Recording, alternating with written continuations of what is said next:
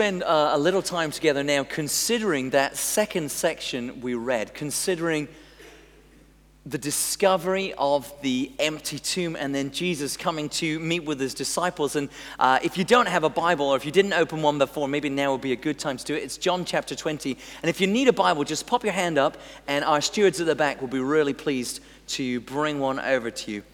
It's John chapter 20, and I'm afraid I didn't write down the page number, so you'll have to find it by yourselves. But John chapter 20.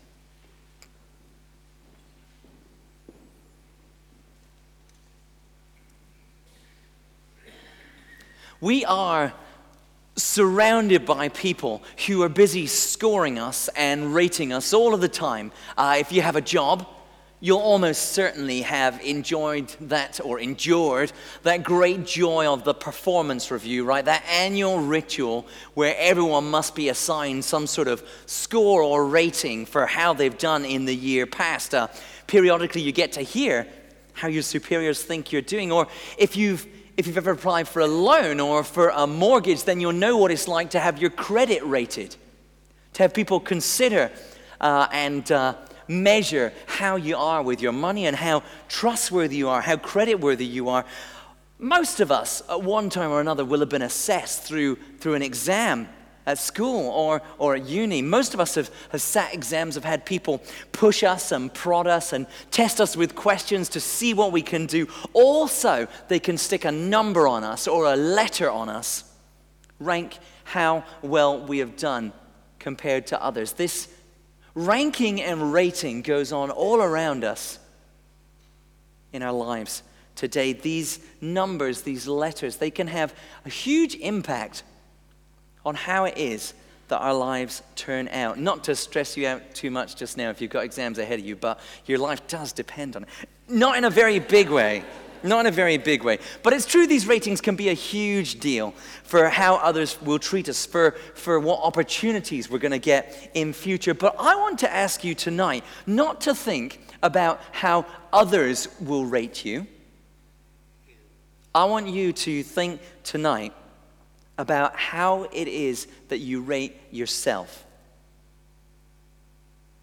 I want you to take a minute just now and to think, well, how am I doing? How would I grade my life? How would I rank my performance just now? What would you say about yourself?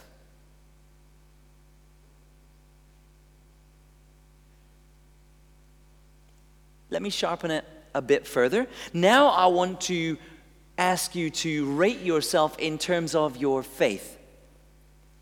If you'd say you have faith here tonight, I want you to give yourself a grade. I want you to give yourself a letter from A to F in terms of how your faith is just doing now. How strong is it? How clear is it? How lively is your faith? Just a moment for you to reflect like now. I'm not going to ask you to share, but I want you to have in your head a sense for where you would score your faith right now between this superhero A over here and this failure F over here. Where would you rate your faith right now? Just a moment to consider that.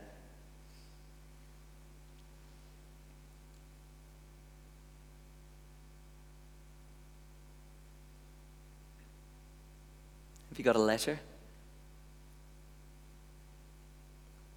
Hold on to that. I doubt it's escaped your notice that it's Easter weekend.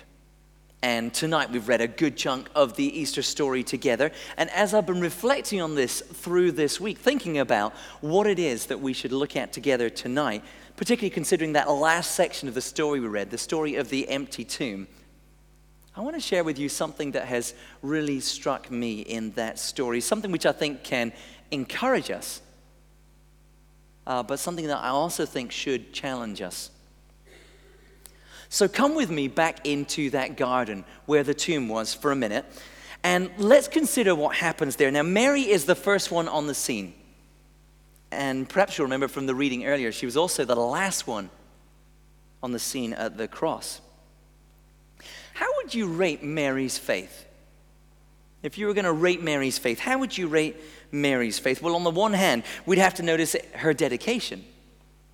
It's still dark, the text tells us, when she comes out to the grave. The sun is just rising and she's already on her way to the tomb. And remember, this isn't just any tomb, right? This is the tomb of somebody that these powerful religious leaders hated so much they killed him. Even though they had to connive and push and cash in their chips with the Roman authorities to get it done, his friends are not going to be flavor of the month. Making it clear that you're one of them. Making it clear that you're one of them when there aren't really other people around, when nobody might notice if perhaps you just disappeared. Well, it's definitely well into risky territory, and it's all the more admirable when you consider the guys who followed Jesus. Where are they? Nowhere to be seen, right? Later on we find out where they are. They're behind locked doors in hiding. But Mary, she is dedicated, she's courageous, she's right there. So how would you rate her faith? On the one hand, you would have to give her some pretty high marks, wouldn't you? But I want to show you another side here too.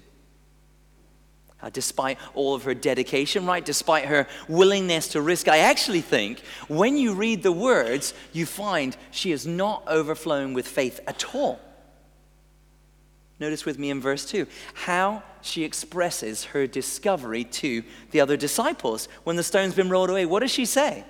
In verse 2, she says, "They have taken the Lord out of the tomb, and we don't know where they have put him."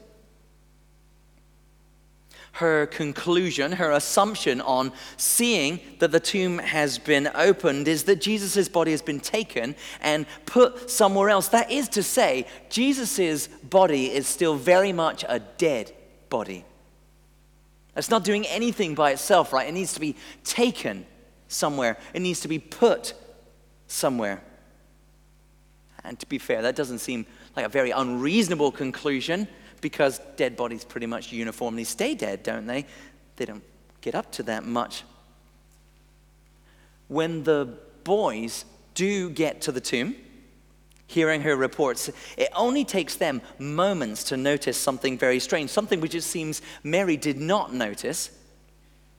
These strips of linen which had wrapped Jesus' body and this cloth from his head, they're no longer attached to the body. How come Mary didn't spot that? Well, I think she jumped to her conclusion the moment she saw that the tomb had been disturbed. The moment she caught a glimpse from a distance of the stone being somewhere it shouldn't, she legged it to get the boys right away. Now, John, more reverently, he stops at the door, but Peter, being classic Peter, barges straight in. What are they going to make of this new data? This mystery fabric, this evidence? Well, verse 8 tells us. When John did finally step inside the tomb, it says he saw. Right, he saw these linen fabrics and this headcloth, and he believed. John, on reading this account, John is the very first to believe Jesus has actually risen from the dead that morning. So where is John on a faith scale? I don't know, perhaps a B? He's doing quite well, perhaps a B?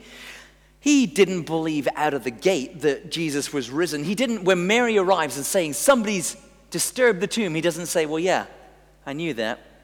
That's exactly what I was expecting. That's because Jesus is risen. He still had to go and check, didn't he?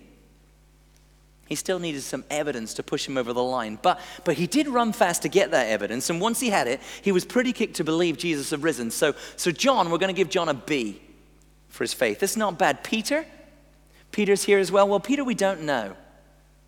The text tells us that John believed. And I think when it tells us that, it's reasonable to conclude that the fact it doesn't say the same thing about Peter means Peter is still in the confused category still. Perhaps he's thinking more X-Files than resurrection. Perhaps he just needs a bit more time and reflection to kind of sort it all out in his head. Or perhaps really he's still hung up on his own shameful recent past.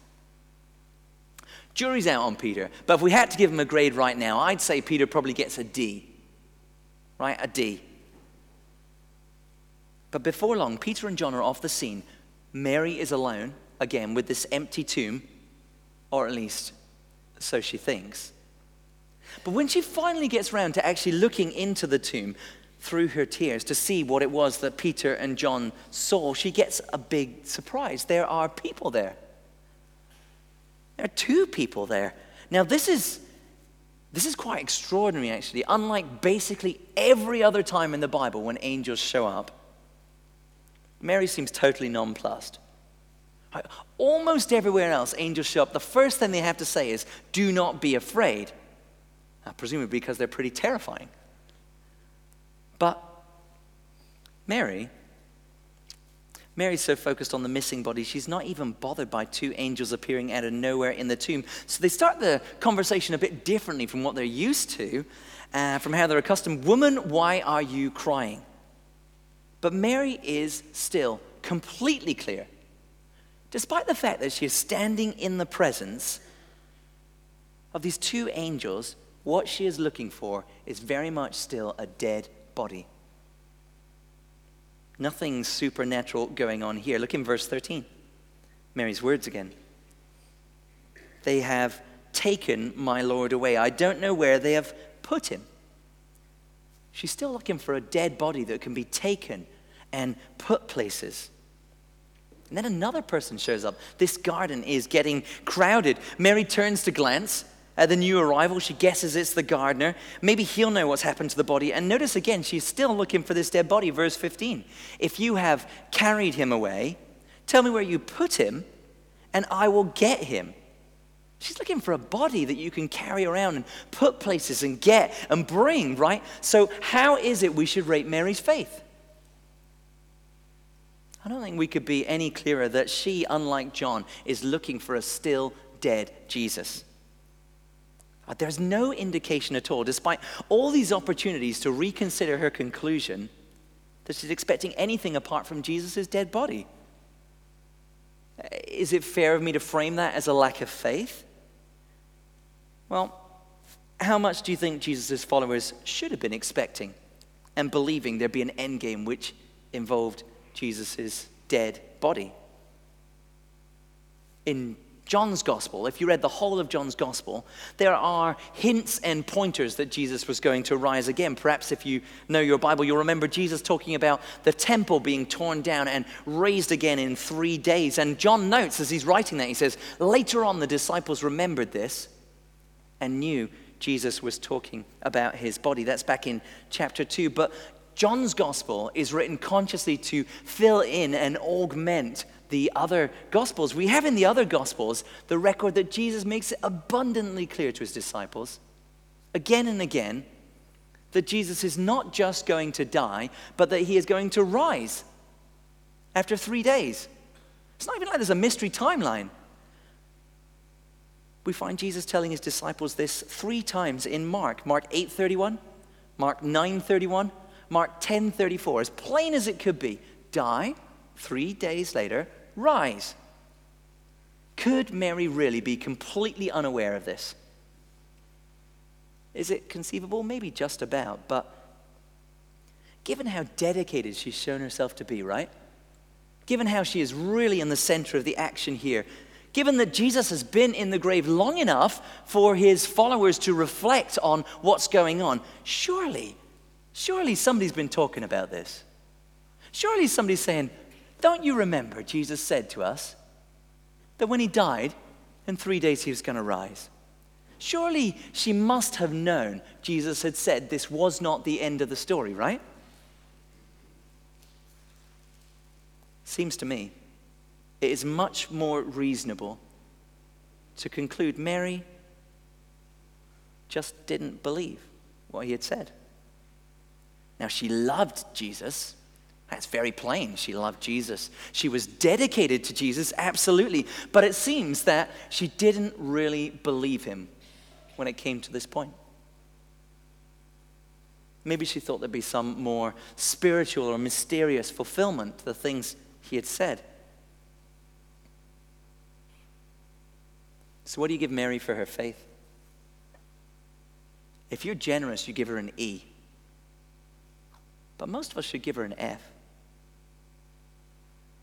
John's a B, okay? Mary's an E or an F. Peter's somewhere in between. Well, how did you rate your faith?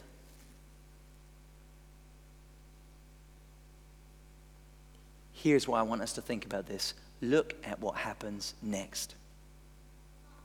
Look at what happens next.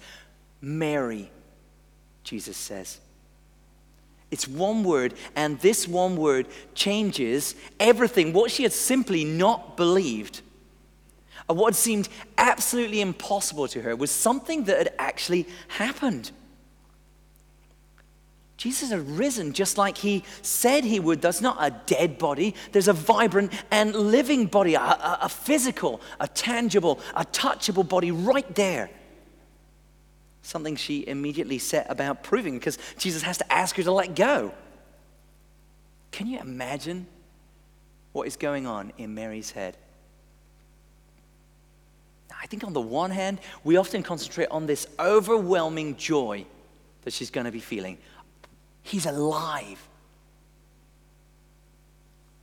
When we're so familiar with this story, it is hard to get our head around what it must be like for you to discover somebody you were certain was dead is alive. Can you imagine that?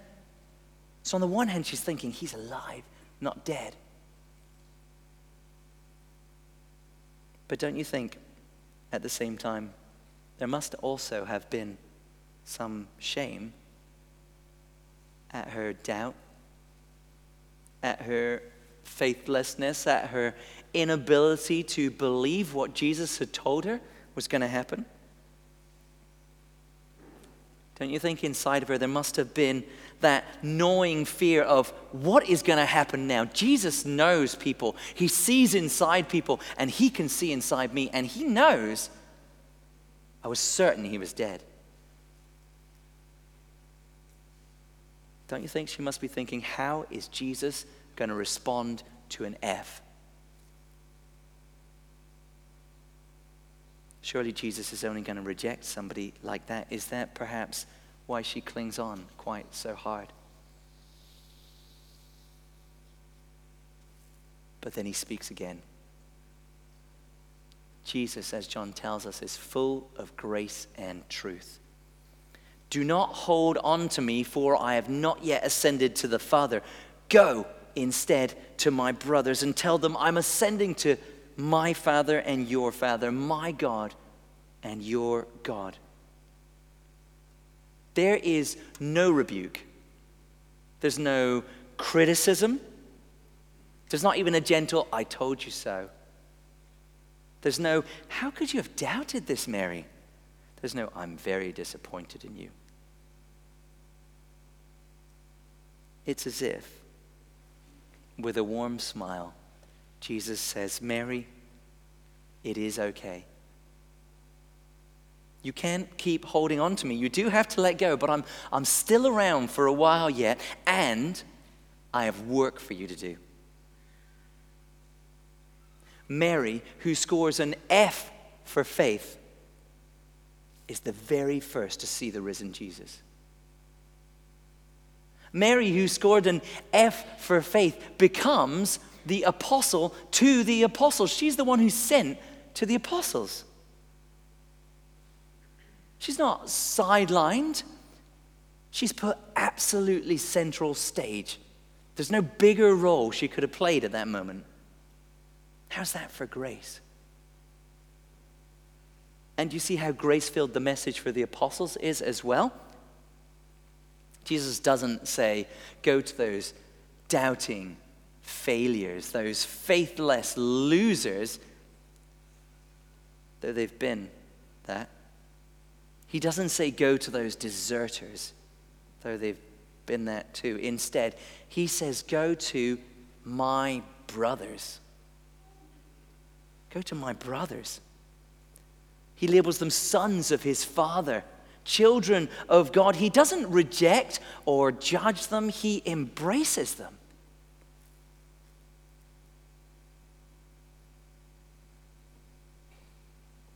So I wonder how you scored your faith. I wonder how I score my faith. Have you failed God? I've failed him. Have you let him down? I have let him down. Well, where does that leave us? Benched, relegated, set at the back of the queue? I want you to see today that is not how our Jesus works. He's not looking for a reason to push you off of the team. He's not looking for a fault that he can fire you over. He's not looking for a reason to cast you as supporting crowd number 432, lost in the background. Now, Jesus has work for his disciples, even those with little faith. In fact, we might go so far as to say, perhaps it seems here he has work especially for those with little faith. He has this commission for Mary to go and to tell, and he has a commission for others too. So let's follow the story into its next step. Come into the next scene where we're huddled in a room. The doors are locked. What do you smell in this room with the doors locked? Do you smell courage? Do you smell boldness? No. You smell fear. Fear of these Jewish leaders, this wondering of who are they going to come for next? Who's the crowd in this room? Is this a crowd of winners and successes who've got it all right? Ready to take on the world with boundless faith? No. This is a room filled with failure and doubt.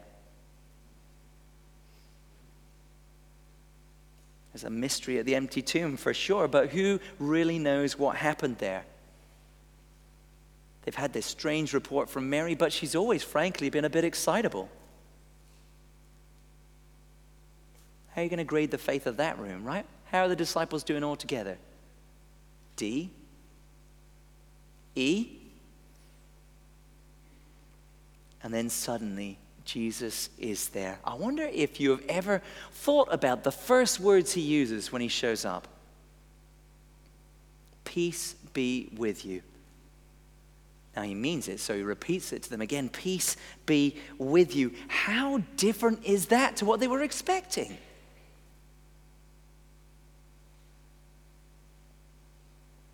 Either he was dead and there's no peace for them, only doom, or he's alive and they've deserted him, disappointed him, and doubted him. But rather than a rebuke, rather than a rejection, rather than a judgment, instead what Jesus has for them is peace. Goes beyond peace. The word is richer than that. Not just the absence of war and the end of hostility, but this is kind of a restoration to rightness. This is things back to how they should be, made whole. Jesus' first message to the downcast, to doubters and deserters is, peace be with you. And then he goes further, just like he did with Mary. He's not just bringing peace to them, he's bringing purpose to them as well. Jesus, when he's picking his team for the most crucial work in the universe, do you know what he does? He picks them. These losers, these failures, these faithless ones, here's the words he has for them. As the Father sent me, I am sending you. Jesus is departing. He's on his way to be with the Father. And the mission, his mission, passes from him to them. What a privilege. What an incredible privilege, despite their wavering and their uncertain faith, despite their limited and fragile obedience, despite their failures and their struggles, the mission passes to them. Jesus has chosen to send them. And he also chooses to send us.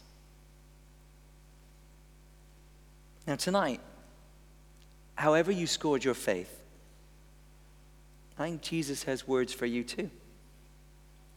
I think Jesus means to send you out too, to send us out. We, despite our often weak faith, we've been embraced by the risen Jesus, not rejected. We, despite our doubts, we have been sent out by the same Jesus to speak of him. A surprise, right? It's a real surprise. A privilege. It's an extraordinary privilege. The most important thing going on in the universe.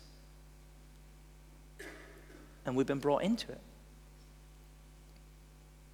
A priority.